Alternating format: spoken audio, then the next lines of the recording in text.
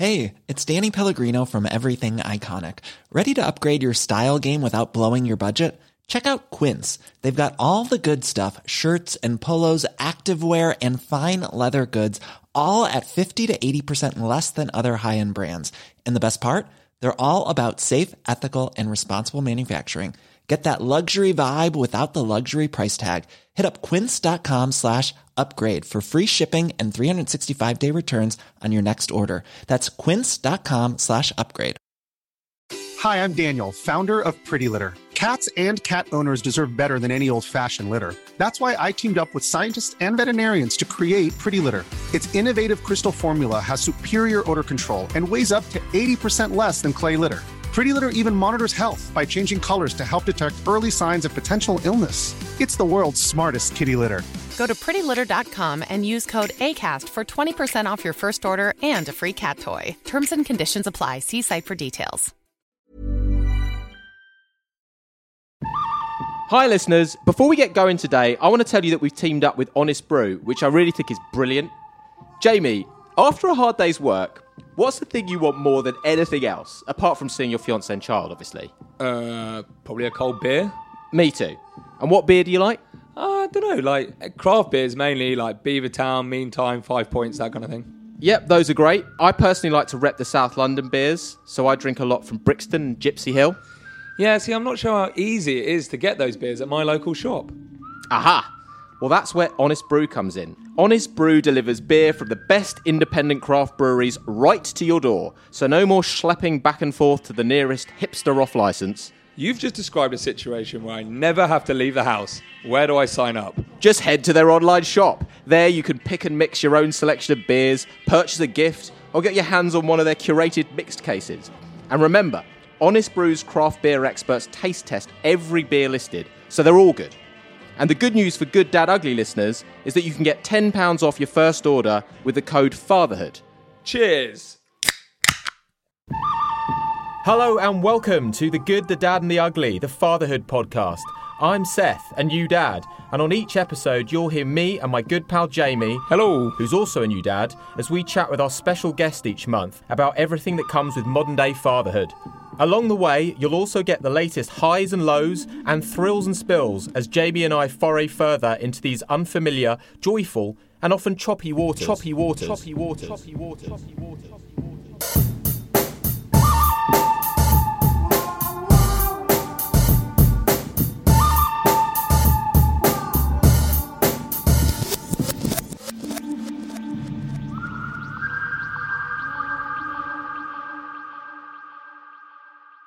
Hello and welcome to episode 12 of The Good, The Dad and The Ugly, the Fatherhood podcast. I'm here with Jamie again. Hello.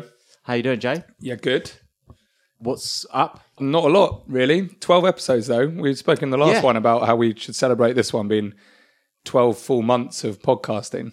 No, that was the first thing that I jotted down when I was thinking of things to say on this podcast. Yeah. And then I realised that the more salient one is probably the fact that it's also 12 months coming up since my daughter was born. I think the podcast probably is just think that's the more is a bigger achievement. So well done on that. Yeah, it's hard to keep a podcast going. It is actually. Babies kind of they sort of keep themselves going to an extent. Yeah, yeah. So well done us. Yeah. Well done Tom, and well done Benji. Here's to another 12. We can raise a beer to it, can't we? Yeah, we can. Yeah. Cheers. Yeah. Yeah, not much is going on with me, I don't think. Apart from Matilda started making the craziest of noises. Like what kinds of noises? Like happy noises, but screaming. And I know where she picked up from Tom's youngest, Remy, producer Tom's, who is about the same age, a few days apart. And we went away with them, and Remy was making all these crazy noises. I think you referred to as pterodactyl noises, is that right? Pterodactyl noises. And they were pretty like ear-piercing, like screams, but like happy screams. And Matilda on the first day back is doing the exact same thing. Oh. And I was thinking, where she picked this up from? And then immediately it was like, yeah, she's now on pterodactyl as well. So, yeah. And they're at 3 a.m, 5 a.m, all through the day, to be One fair. of the pitfalls of going away with friends with kids. Yeah, is they pick up there. Just keep it all separate. Yeah. Pick up illnesses as well. Yeah, she did that as well, actually. She picked up a little bit of a temperature. Yeah, actually, I didn't really think about the negatives. I had a really good time. But now I can see that there Now are. you're suffering. Yeah. We've all been ill as well. I think it's come from the daycare situation. Which is what? Well, just that, she's hanging around with like snotty-nosed kids all day and then comes back. And Alice is a teacher as well, so of course she's hanging out with snotty-nosed kids. The last time I was on here, I think I had a cough. Yeah, remember? you did. Yeah. And I've still kind of got a bit of a cough. It's not quite as bad now, but it's just ongoing. Yeah. We had like a really hairy incident because Eliza's had this cough it's sort of tailing off now, but it's been sort of weeks. It's really hard for little babies to kind of expel the kind of mucus. Yeah. And we were in a pub. So Alice's mum's been here for the last few weeks. From Australia? From New Zealand. And we went to Whitstable for a nice weekend. Mm-hmm. And we were in this pub, and we were just giving Eliza a bit of dinner, and she did a little cough, and a bit of kind of like sort of sick came up, and we're like, oh, that's nice. And then Alice sort of, I think it had happened before, Alice was like, it's going to keep coming. And sure enough, it just started all coming up. But it wasn't just like puke, it was kind of like mucusy puke, like this kind of phlegmy puke, which they sort of, Alice and her mum sort of put their hands out instinctively and sort of caught it all as I was sort of like watching on. Yeah, Kiwis are good with rugby, so that would be exactly like in their DNA. Yeah. I'm going to introduce our guest. Yeah. I think it's about time. Who is your daddy and what does he do? Again, our guest is a dad, of course. He's in fact got a daughter about the same age as Eliza. His other claims to fame are that he hosts the Fresh Blood show on Kerrang Radio and is the self-proclaimed new artist overlord. His name's Alex Baker. Hi, Alex. Hi, how's it going? Very good. Fantastic. Thanks for coming in. No worries. Can I just say? Such a radio voice. Yeah, hello. Yeah, like Tony Blackburn. Can I just say, before I say anything else, I listened to the podcast and I think two things. Firstly, it's really funny. Well done. Okay. But secondly, it's actually really fucking useful, because... when I first started becoming a dad, like when I found out my missus was pregnant, when I was absolutely wasted, that was the most sobering moment of my life. I kind of thought, well, who do you ask about this stuff? Because there's like, brothers and friends and everything else and that kind of stuff. But, they don't know everything there is to know about having kids. And you kind of like, you want to soak up loads of different opinions. So it's quite nice to have something to listen to where people kind of talk about it, warts and all, really. So well done. Thank you. Oh, good. Well, you're welcome. Make I'm it glad you easier. listened to this one, not some other charlatans out there who might seem to be stealing our ideas. But we won't go into... Should we go into that? No, we won't go into that. I mean, I kind of want to, but then I also don't want to give people kind of tips about other potential podcasts. Yeah, this is the only fatherhood podcast worth listening to. Well, if they're doing it the same but not as good, then... What's the point? Yeah. Right? Well said. I've had it my whole career, people stealing my features, Like, come on. At least give me the credit, Radio 1. So, Alex, your daughter, Luna, is it? Luna, yeah. She's how old now? She's bordering on 11 months. Oh, actually, when this goes out, she will be 11 months. 11 months of fun. God. Yeah. And she's a ledge. But, yeah, hard work, isn't it? It is. Proper hard work. Yeah, well, what I've definitely discovered is that the level of work varies quite considerably, I think, or at least people's... how much work they kind of describe to other people varies quite a lot. So you get like, some people sort of just like me, for instance, I've probably been accused of this in the past, just sort of swan on through as though like it's all a complete breeze. It's not. Yeah, but do you know what? I think, I think there are people who revel in saying how difficult it is. Oh, definitely. And love that. And love to tell new dads, or like people who are going to be dads, you're not going to do that. You're not going to be able to do this anymore. You're not going to be able to sleep. You're not going to... And really go on about how difficult it is. Yeah. And almost wear it like a badge of honour. Yeah. I don't know. And I don't see the point in that. Personally. It's like a misery off, isn't it? Yeah.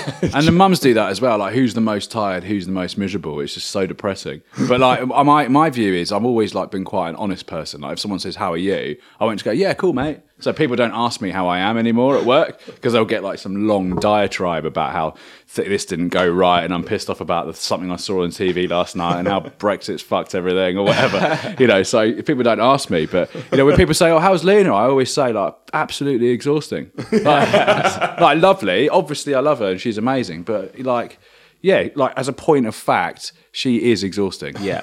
Do you find is she getting more exhausting as she's Yeah. getting Oh, older? yeah. It's the hell is getting worse by the day, but it is tempered all the time by, the joyous rapture of fatherhood. Yeah. Obviously, innit, wife? No, it is all good. I'm not one of those people that likes to sort of bag on how bad it is, because it isn't. It's amazing. It's obviously one of the most incredible things that you can experience. But yeah, I'm not going to pretend that I'm not going to rose tint it. Like, it's proper hard work. Yeah. I mean, I've definitely found, because your daughter will be the same sort of place right now. Like, sort of all the crawling around and stuff just adds all that sort of extra stress. And well, she's not quite crawling yet. She's going through this weird phase where she's really smart, but she can't. Her body hasn't kept up with her mental progression. Right. So she's sort of like, I'm the other way round. Oh, really?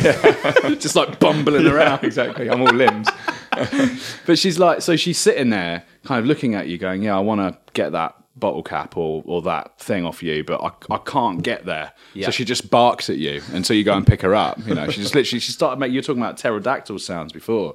She started doing that kind of really weird, like, kind of, and you're just like, what? Every day I'm convinced. I mean, there's been times as well, I remember early days, this is my problem from watching too many horror films, but I remember early days, cradling her in my arms, like, just going, oh, this is so lovely, and it was twilight, the moonlight was shimmering off her pupils. It wasn't, no, blinds were closed. And I was sort of like cradling her in my arms and looking down, and she started to slowly, her eyes started to grow heavy, and I was like, she's going to sleep, this is amazing. I'm rocking her to sleep. How have I managed to become this super dad? Right, and she was like just drifting off. So I closed my eyes for a bit and sort of stretched my neck, look back, look up at the ceiling, and all the rest of it. And when I looked back down, which felt like moments later, her eyes were wide open and she was just staring into my soul. And all I could think about was The Omen, And I was like, devil child, oh fuck. I actually freaked out and I had to get Mel to come, and my wife to come and get her off me. I was convinced that we've got the devil child. We went through this whole hand, foot and mouth thing as well, where they looked like, she actually looked like the child from The Exorcist. Oh, really? Yeah, it's awful. Jesus. Not recommended. And do you think that then if you're watching the horror movies with Luna, she's picking up little things? Not with her in the room, never. Yeah. I remember early days, I was playing Call of Duty or something, and someone sniped me, and she jumped. She kind of jumped, and I was like, right, that's off. Not having that. Not having her freaking out at gunshots at 3 months old.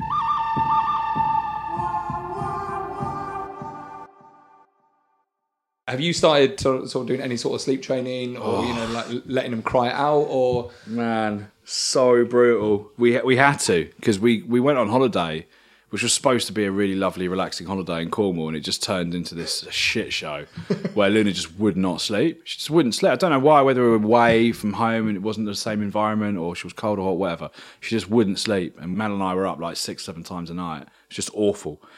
And we got back from the holiday, and Mel was due to be starting back at work, and we were like, we've got to sort this out. We've got to figure out how to get Luna to sleep through the night, because she never has. She's always had night feeds and stuff.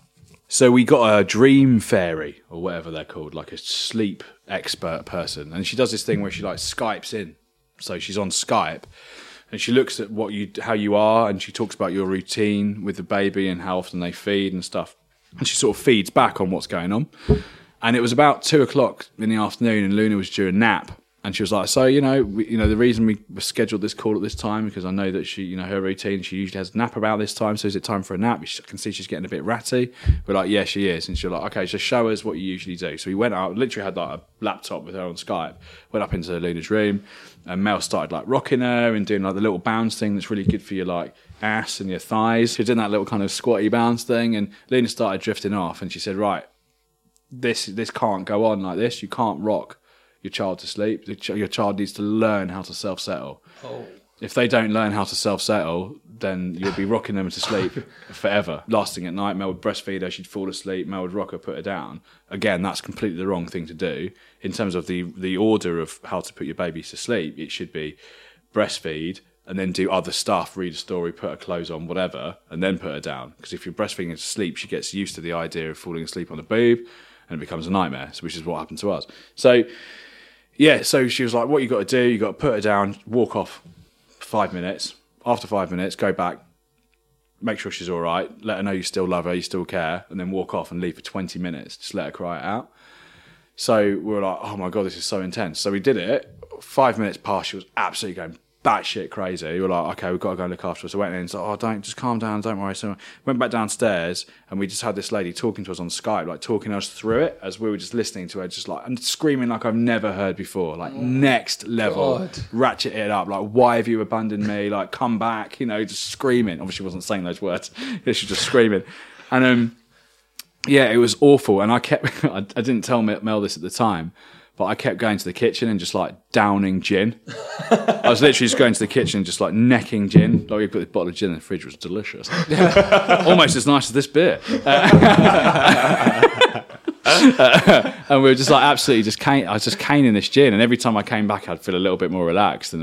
But it's just the most awful. It almost goes against every instinct to just let your child scream and not do anything about it. All you want to do is go and like look after her. But, like I say, it was like 2:00 in the afternoon, pretty much 18 minutes into that 20 minutes, she fell asleep. And that night, we did the routine as described to us. We did a last story, like breastfeed, story, clothes on, put her down, screamed for 4 minutes, fell asleep, slept through the night. Just like that. And Mel and I just looked at each other like, why didn't we do this months ago? Like, why have we waited this long? But hey, this way, you managed to A, get her to sleep, and B, smashed at 2:00 in the afternoon. So, yeah, yeah. Well, I was having a great time. Bonus. But that's it. I had to drink through it. Like, and I'm not like I suppose I do drink quite a lot, but like, it's rare that I'll like purposefully try and take the edge off, by like literally necking gin from the bottle, like massive glugs. But it's the only way I could do it. It was awful.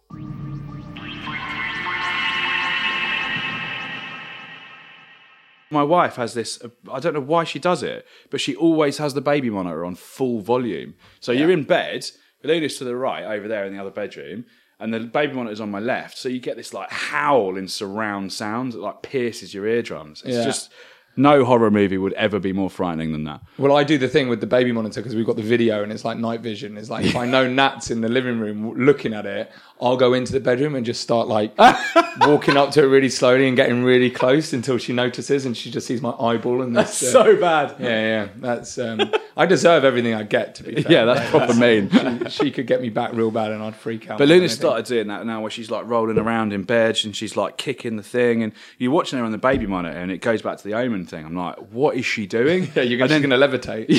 Yeah, just like it's moments until she starts writing words on the wall in her own shit.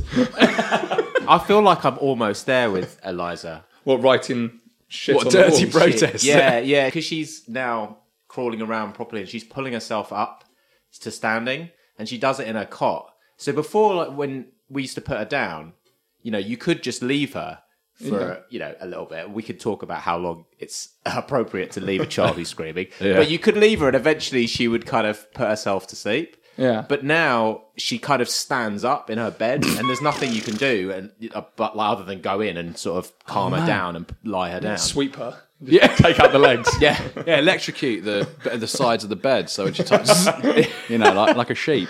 No, don't do that. I don't think you should do that. Just make that perfect. No, I won't do it. No, not that you would, but just I don't want or any listener. My mindset. Yeah. The other day, my attention was diverted for 2 seconds, and the next thing I realised Eliza was picking up a loaded mousetrap. Wow, wicked. But I realised, like, at the moment she kind of picked it up, I realised, I was like, give me that! And I just managed to get it off her before, and somehow it didn't go off the whole time. And then I kind of threw it on the side and it exploded. Yeah. Cheese everywhere. Yeah, exactly. Amazing. Oh, man. Same as a finger. Brutal. Hey, look, you're the horror fan. Yeah, sorry. Yeah, well, man, I can't do it anymore. But do either of your kids do that? Like, Luna started doing this over the past month, where she basically has a strop and she just throws herself backwards, like uncontrollably just throws herself. No, you're looking at me like they don't do that. It's just my child. You have the Omen child, that's why. She just like, you're holding her and she'll just go, and just throw herself backwards. And like, you've got to really watch it because sometimes she's sitting there minding her business, playing with some toys, and then like something goes on with her toy that she's not happy about, and she'll just throw herself backwards. If you're not there to catch her, she'll smash her head on the thing, and then she'll scream. Yeah. I think I know where she gets that from, though. Yeah? I think it's clearly from you and your days as a lead singer of a metal band. And Quite possibly. Yeah. She's just The headbanging. begging for the mosh. The headbanging, the screaming, and the noise you made earlier was very reminiscent to that kind of. What band? What was that called? That band that you were in? I had a bunch. Okay. Wow. I mean, I was in one when I was at school. I was in one called Cause for Concern, who were like a London sort of like hardcore new metal band, which we're like, with hindsight, we were really awful. but at the time, I was like, "This is it, man. Like, we're basically Limp Bizkit." That's what every band Deal with thinks, it, though, right? Yeah, I reckon so. Yeah. Then I started another one, which was called Disembowel, which had a run of about 2 months. What is it with metal bands needing all these like ridiculously gory and disgusting titles? This is my problem though with metal, is I've always loved metal. I like the juxtaposition of like really heavy music and like quite thought-provoking lyrics. I find it quite interesting, that kind of like that balance. But the problem I always had with metal is that I'm like a really happy guy. So like I haven't really got anything to write about, And actually a lot of people, I was reading an article with what's his name, Tom Odell, that singer. I think it was Tom Odell. And he was talking about how he actually physically sabotages his relationships. Like he knows he's doing it, but he sabotages his relationships. So he's always got some sort of horror he can write about. And I would never do that. So no, I don't really feel like I've got what it takes to be sort of in a band anymore, unfortunately. Could you not write stuff about the horror of fatherhood? Do you know what I mean? Like being up at like every hour through the night. Yeah. Just like make it really intense. I could how do- your child's the omen child. Yeah, I could do like a concept album and like sample Luna's wails. There you go. Because it's like hardwired to be stressful, isn't it? That's the whole point. Absolutely. So I could create like a horrible, anxiety-laden soundscape. I'm not even joking. We could get all our actually children brilliant. and like That is actually a multi-layer brilliant it. idea. That's an amazing idea. We'll get Kojak on it as well, and he can just be on production. Yeah. And we'd like, imagine that if we sort of like multi-tracked all our children screaming and then put some like heavy guitars underneath, like dun dun dun dun. It'd just be so awful. Like you'd make it like an art installation in the Tate. You'd have even like the most hardcore metal fans being like, "Oh, that's too much. That's too much. Too much. I can't Too deal much. with that. Like, I can deal with like grown men wailing, but when it comes to babies, No way. I'm out of here." It's too real.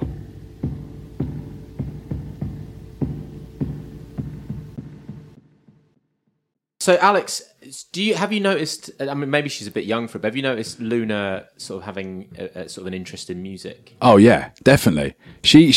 I think it's one of my favourite moments so far is when she starts dancing. My mum was holding the other day and they were listening to Bob Dylan and she was like going for it. Like no one's ever danced to Bob Dylan ever. But yeah, so she seems to like dad rock, which is bizarre. I don't really know why. She also seems like quite hard rock. I think. I wonder why that is. Yeah, I guess it's because it's babies. It's like anything that's quite extreme. Yeah. So like black, white. Like big sounds. They sort of react to, I guess. But also, would you have not been playing that when your wife was pregnant? No.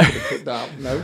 No. Weirdly, I'm a bit of an oxymoron when it comes to music taste. Because weirdly, although I like listening to really heavy music, I also love like Celine Dion and Drew Hill and stuff like that, and like really sensitive, lovely music. So when Luna was in like Mel's Belly, I used to sing like loads of different tunes from the Enter the Drew album by Drew Hill to her. So literally like How Deep Is Your Love and Beauty and all this kind of stuff of that legendary album from when I was about 15 years old. So yeah, so no, all that kind of stuff was probably what she heard first. But then also like the standard stuff. I mean, I love. Have you watched Moana? No, but I know of it with The Rock. Yeah, Disney's Moana. Like, name me a better film. I think it's the greatest film of all time. Really? It's just What? brilliant. I need to see it. It's so brilliant. And there's The Rock does a song called You're Welcome in it, which has got like a real good vibe. But every time we play that, which is quite a lot because I love it, she just starts dancing around and like loving every second. So that's been quite nice to watch. Moana and like AC/DC are her jams at the moment. Honestly, I could go on and on. I could explain every natural phenomenon. The tide, the grass, the ground. Oh, that was Maui just messing around. I killed an eel, I buried its guts. Sprouted a tree, now you got coconuts. What's the lesson? What is the takeaway? Don't mess with Maui when he's on a breakaway. And thank you. We try and like fill our ears with everything because I mean I've always grown up listening to everything, and I think it's a shame when people don't have like eclectic taste because you miss out on loads of stuff. Like I always think it's funny because looking the way I look. You know, I'm on the train and people aren't sitting next to me because maybe because I'm fat or maybe because I'm just looking intimidating. But I've got these long hair, dressed in black, and all the rest of it, and like they've got no idea that I'm listening to Beyonce. Like literally no idea. Have you taken your kids on the tube yet? Yeah. It's fucking terrifying, isn't it? The first Are you time all I right did with it it? was, but I've kind of got used to it because it's London and Ledge. Oh, well, I don't think I've done it at like rush hour or anything, which would be intimidating. Couldn't do it. You know, if you presumably you've been a commuter when someone has gotten on the train or whatever with a pram, and it's like taking up loads of space. Oh god! And then it's everyone is like looking at that person really disapprovingly, and you kind of feel bad, but you're also a bit like, maybe there was a better time to do it. Yeah. But then surely, I guess, like they've thought that through, right? Like they're doing it then because they have to for some reason. Have you found yourself in that situation where you literally cannot get up quick enough when you see a baby on board badge? Yeah. Like I swear, the other day I almost threw myself off the train. Like literally, she stepped on. I saw that glisten of the badge, and before I even knew what was happening, I was like making her a cup of tea. Do you know what I mean? It's unreal. The power of the badge. Okay, that's the end of part 1. More after this.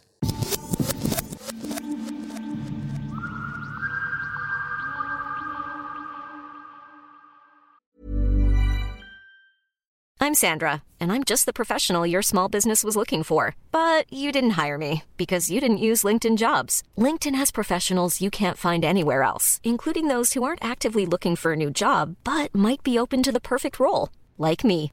In a given month, over 70% of LinkedIn users don't visit other leading job sites. So if you're not looking on LinkedIn, you'll miss out on great candidates like Sandra. Start hiring professionals like a professional. Post your free job on linkedin.com/people today.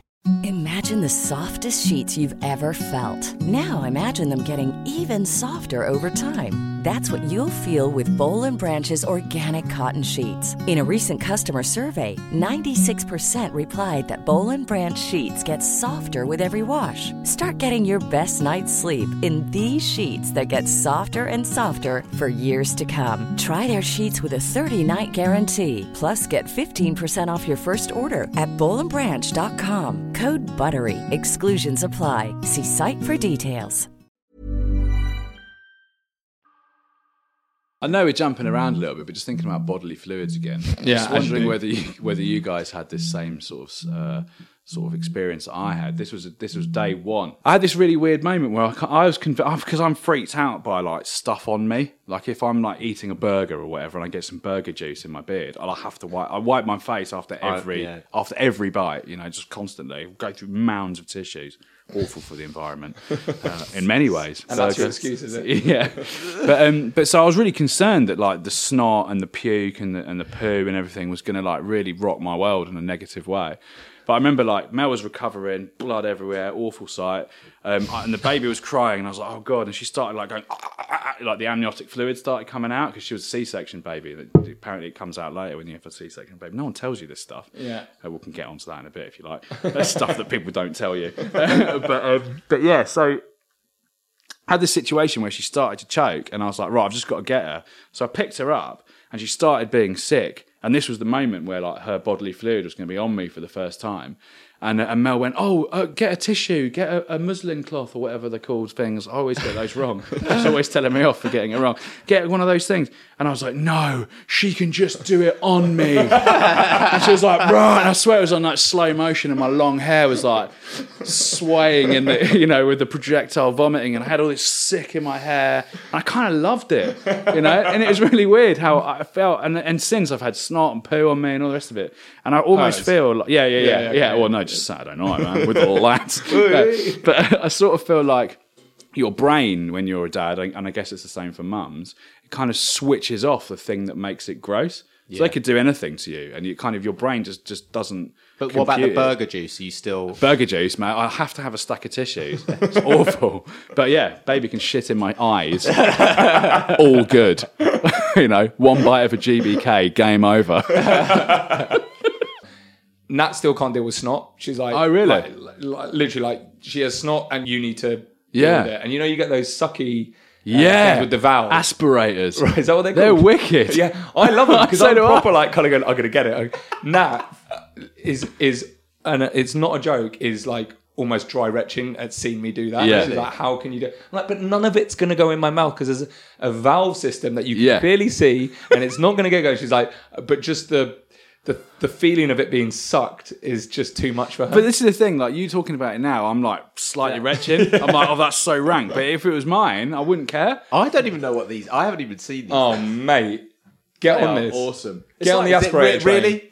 It's like a kind of a mouth. My one, anyway. It's got like a red mouthpiece, and it's got like a tube that comes off it, and then there's the valve system that Jamie talks about. It's got the valve system to stop the snot going into your mouth. Yeah. Which thank you for the fucking whoever invented that. Yeah, well done. Good work.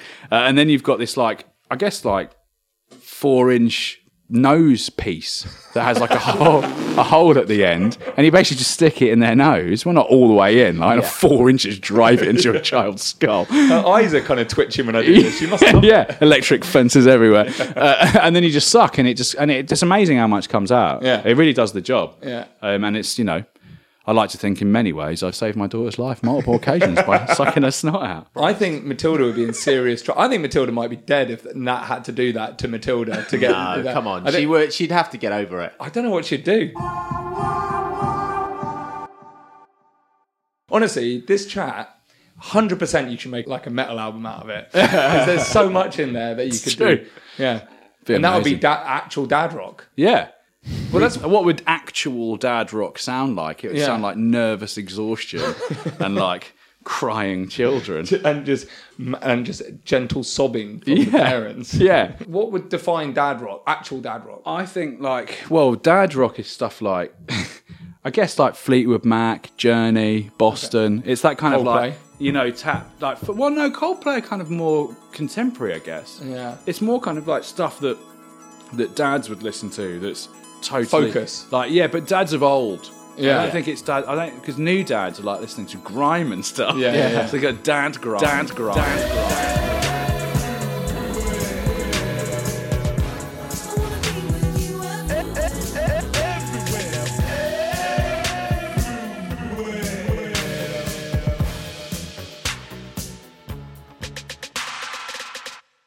It doesn't have the same ring to it, but it's that kind of like, foot stomping, like bow down. It's like so easy listening. It's actually more poppy than pop. I reckon that's dad rock. More than a feeling, all that kind of stuff. Well, you interviewed Dave Grohl recently. Yeah. Wow. How was that? That was Why mad. did you do that? Well, I do TV stuff for Box TV, who have got Kerrang and they've got Magic and they've got Box and 4 Music and all the rest of it.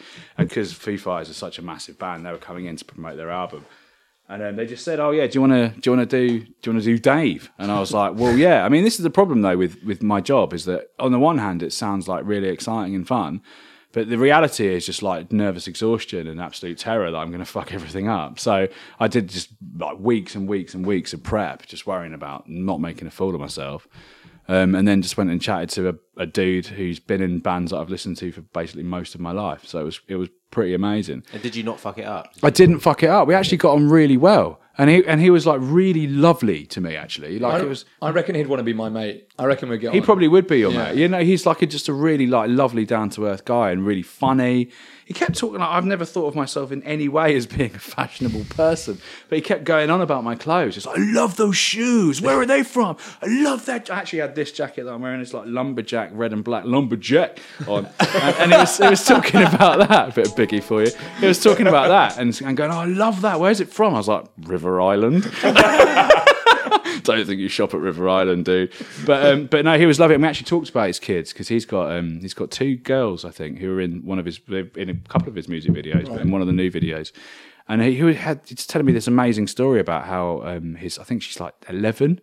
She rang him in the middle of the night, LA time, because he was somewhere else in the world, and said, "Oh, Dad, I've got a treatment for this new music video ready for you." And he was like, "What?" So she went through this treatment for this music video, and he said, "Oh, that's absolutely amazing. But change this, that, and the other," thinking that she'd just go to bed and forget about it. And then like 3 hours later, so properly in the middle of the night, she rang him back with a revised treatment. And he said that the next music video they make is going to be produced and directed, and like the vision has come from his daughter. And she's 11. Which I think is super cool. Yeah, she's 11. I mean, he's just in a position where he could put any old shit out and people will love it. But actually, you know, that's bit like his records. Oh no, That is low blow. But that's what I love about kids, man. They're like so creative, aren't they? You know, we have a guy at work called Dan. He's in like our creative team. His kid's about 4 now, I think. Yeah. And he did a whole thing about how his kid has like helped elevate his creativity just from like the way they experience the world and their interests and everything. I just find that really interesting. That makes a lot of sense, actually. Yeah. I feel like that is a thing that like creative writing kind of tutors and things like that encourage people to do, is to sort of think like a child if it's possible. Yeah. Because we kind of like lose that, don't we? As we get older and stuff gets in the way and we get like mortgages and like kids, you kind of get bogged down and your brain starts switching off and you kind of go into that automatic mode of just like going through your life. But then kids come along and kind of remind you actually to think about stuff in a different way and like take risks and try stuff. And just question things. Yeah. Like we take so many things for granted. Definitely.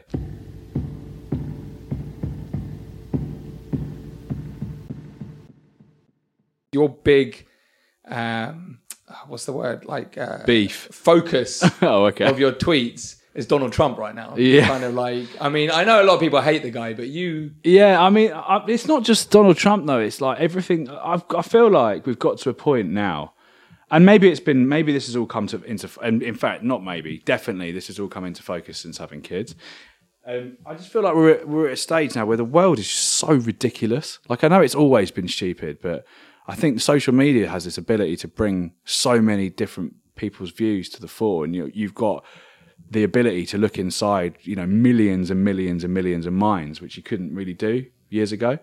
We've entered this weird time where people aren't really interested in having their views challenged. Yeah. So you've got people that think X, there's people that think Y, and all that happens online is people just go X, Y, X, Y, and no one sort of tries to find any common ground. Yeah. If you say something they don't agree with, they'll like try and out you as like a racist or something. There's so many. I mean, I was talking about a situation on Twitter the other day where someone had said something that was patently racist. It was racist, and I was calling them out for being a racist. Like, you can't say that, it's racist.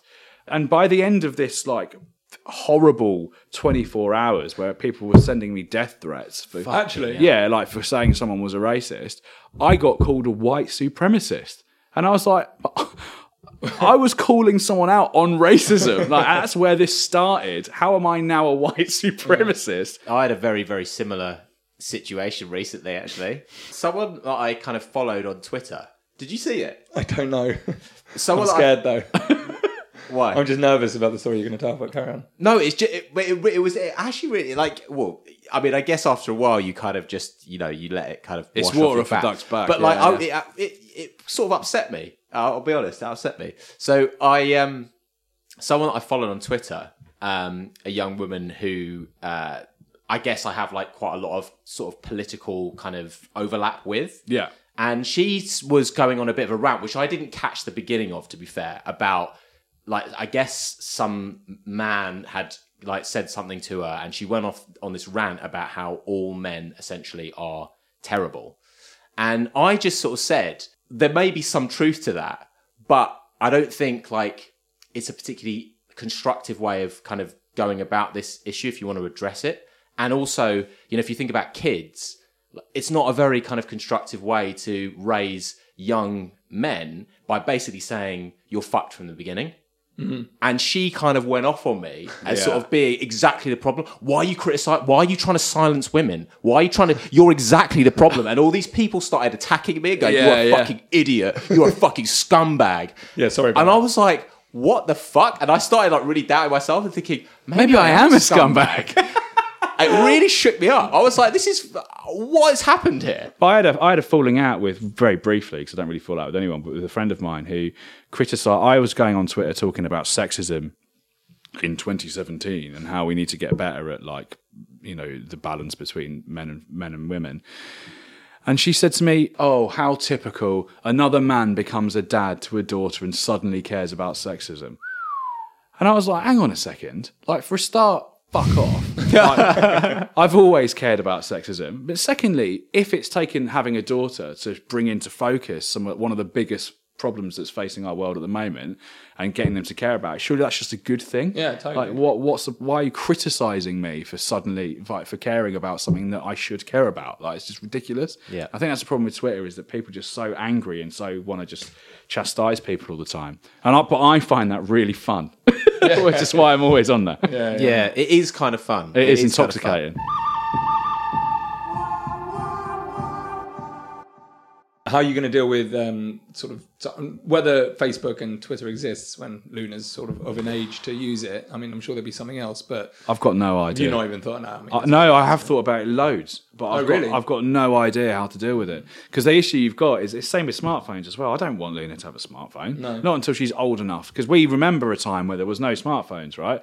But kids like Gen Z, as they're called, they don't know. They don't know a time before like Tinder, Facebooks, all that kind of Snapchat and all the rest of it. That's just how they communicate. Well, I've got quite strong opinions on this, but I genuinely believe that social media is like the root of so many problems that young people are facing.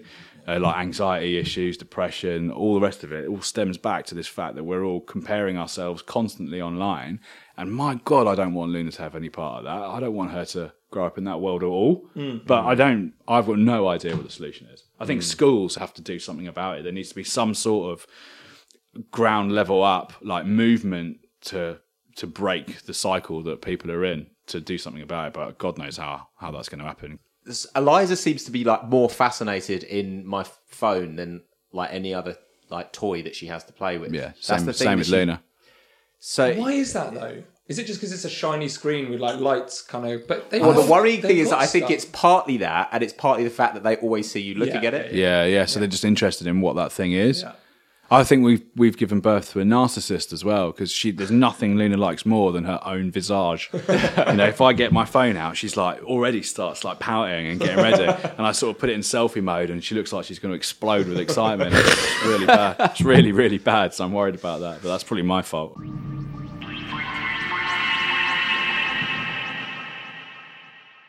Do you know what? Can I just quickly chuck something in to the mix? It's in the spirit of what I said at the start about this being a genuinely useful thing to like dads.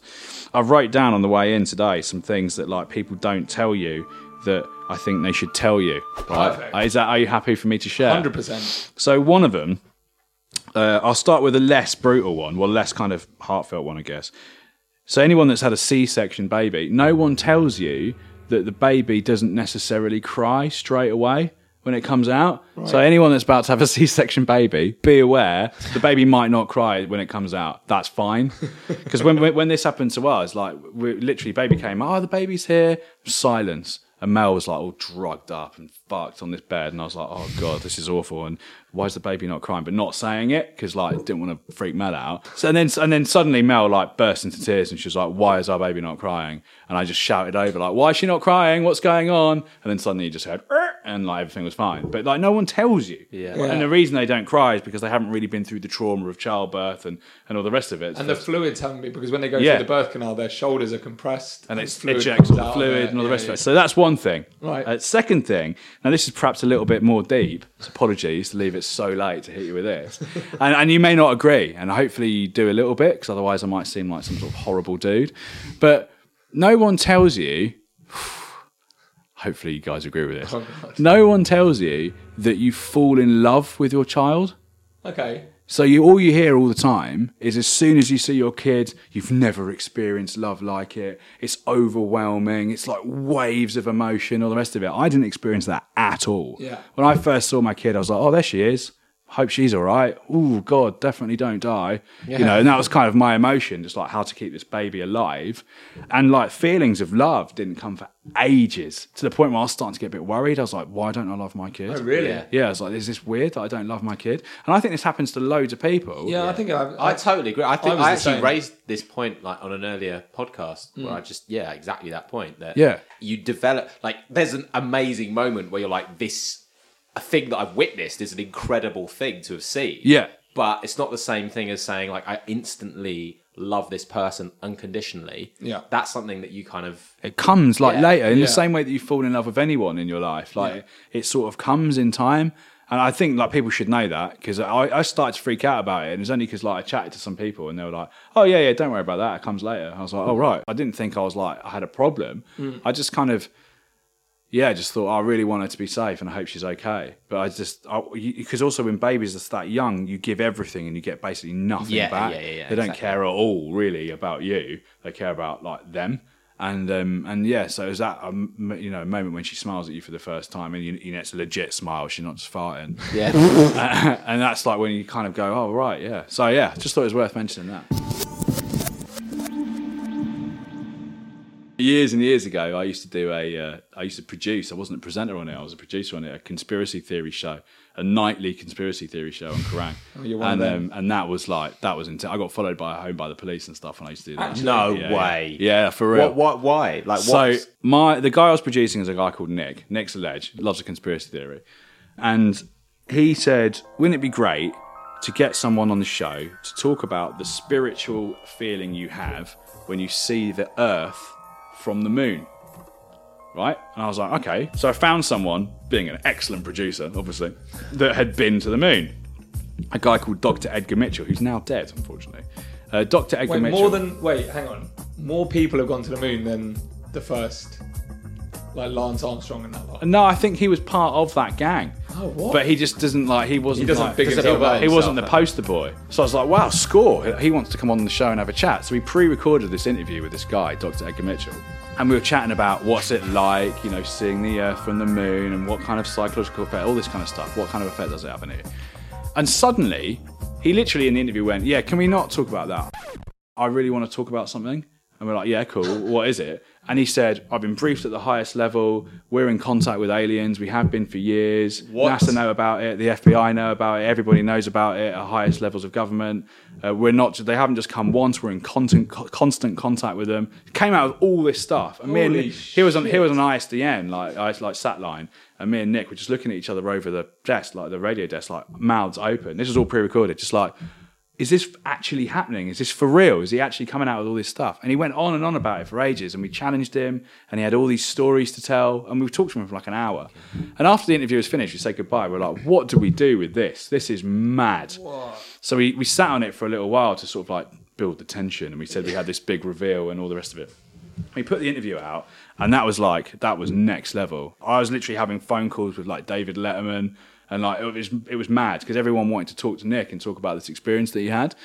And then Dr. Edgar Mitchell kind of like, he didn't deny any of it. He kind of followed it through and like said, yeah, I mean, I think it's just, I've got to a point in my life where I just want to talk about this stuff and let people know the truth. I'm not getting any younger.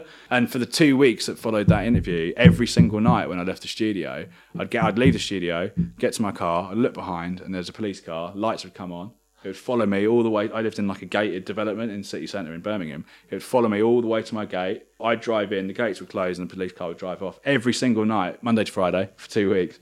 And I was just like, what's going on there? And then about a month later, I was like, yeah, I don't do this show anymore. It's been too much of that for too long, but It was mad. It was proper mad. Do you believe him?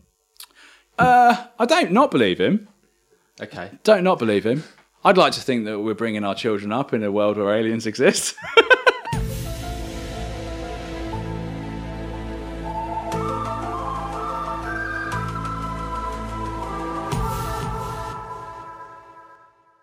I heard that you had a cat. Yeah. Oh, yeah. That you disposed of said cat when you had a child. Did, yeah. Do you know what? I can't believe that. It's bad, isn't it?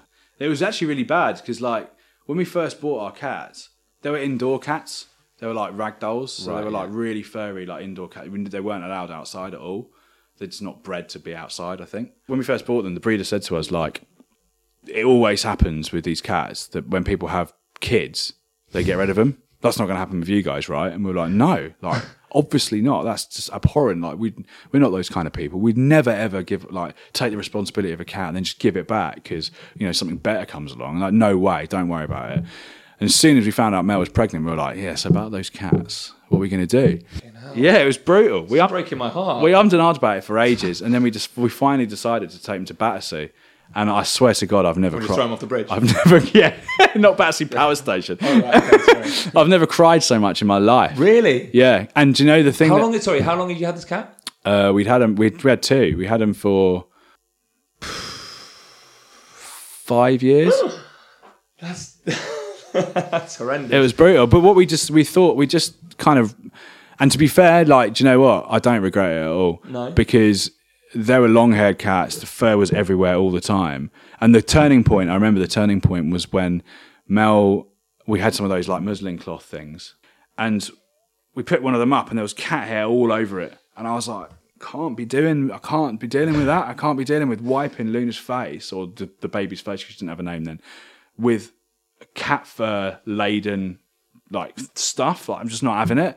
And also there's a whole thing about how the poo can like cause problems. Toxoplasmosis. Man, I freaked out so much about toxoplasmosis. I thought that was like the scariest thing ever. Sounds like something from Ghostbusters. Yeah.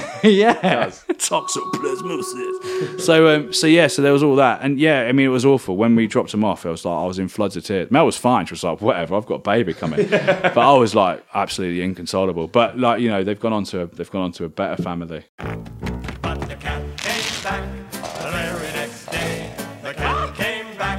They thought he was a goner, but the cat came back. He just wouldn't stay away. Oi, I've got some dad tech that I think we should talk about before we go. Wicked.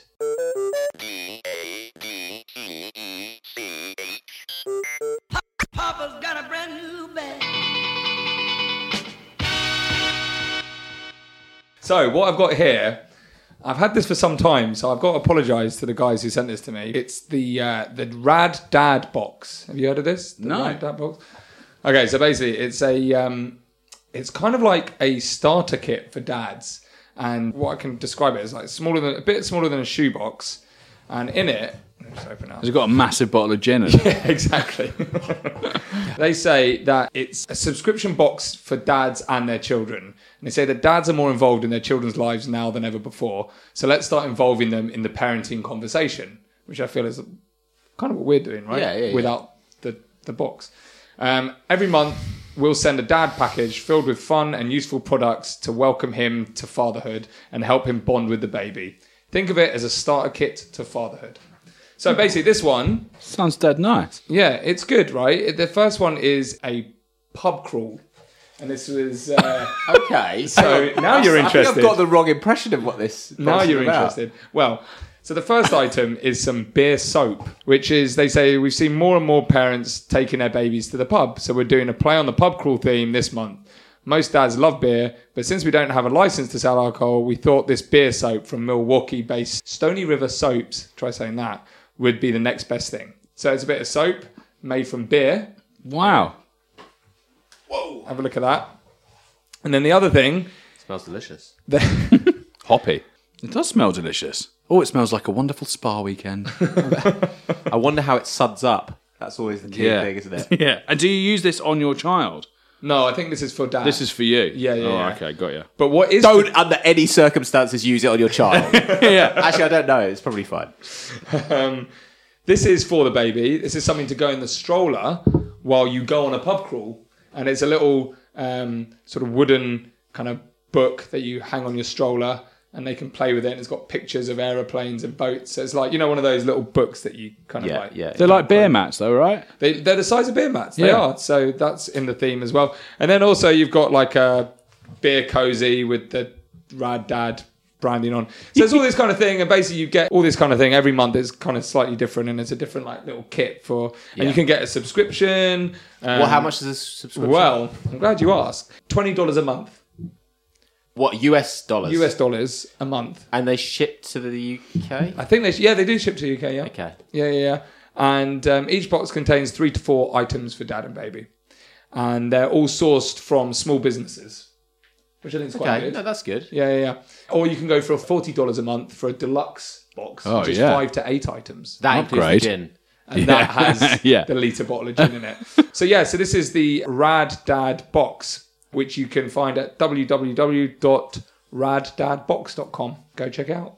I think that's quite a nice thing, really. Yeah. Good. I like that vibe. All right, well, I think we'll wrap things up there. Thank you so much, Alex, for coming to join us today. Thanks, man. It's been amazing. And Jamie, as ever, brilliant contributions. Thank you.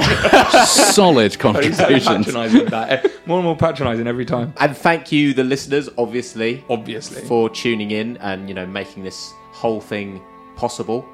And enjoy the festive season coming up.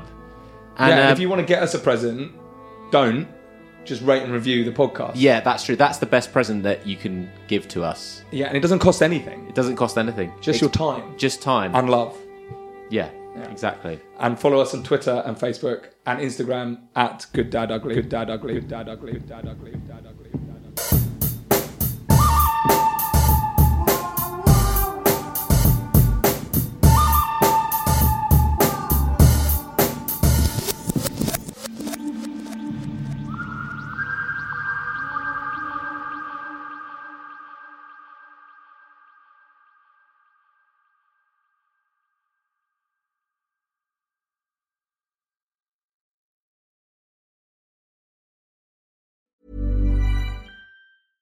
Imagine the softest sheets you've ever felt. Now imagine them getting even softer over time. That's what you'll feel with Boll & Branch's organic cotton sheets. In a recent customer survey, 96% replied that Boll & Branch sheets get softer with every wash. Start getting your best night's sleep in these sheets that get softer and softer for years to come. Try their sheets with a 30-night guarantee. Plus, get 15% off your first order at bollandbranch.com. Code BUTTERY. Exclusions apply. See site for details.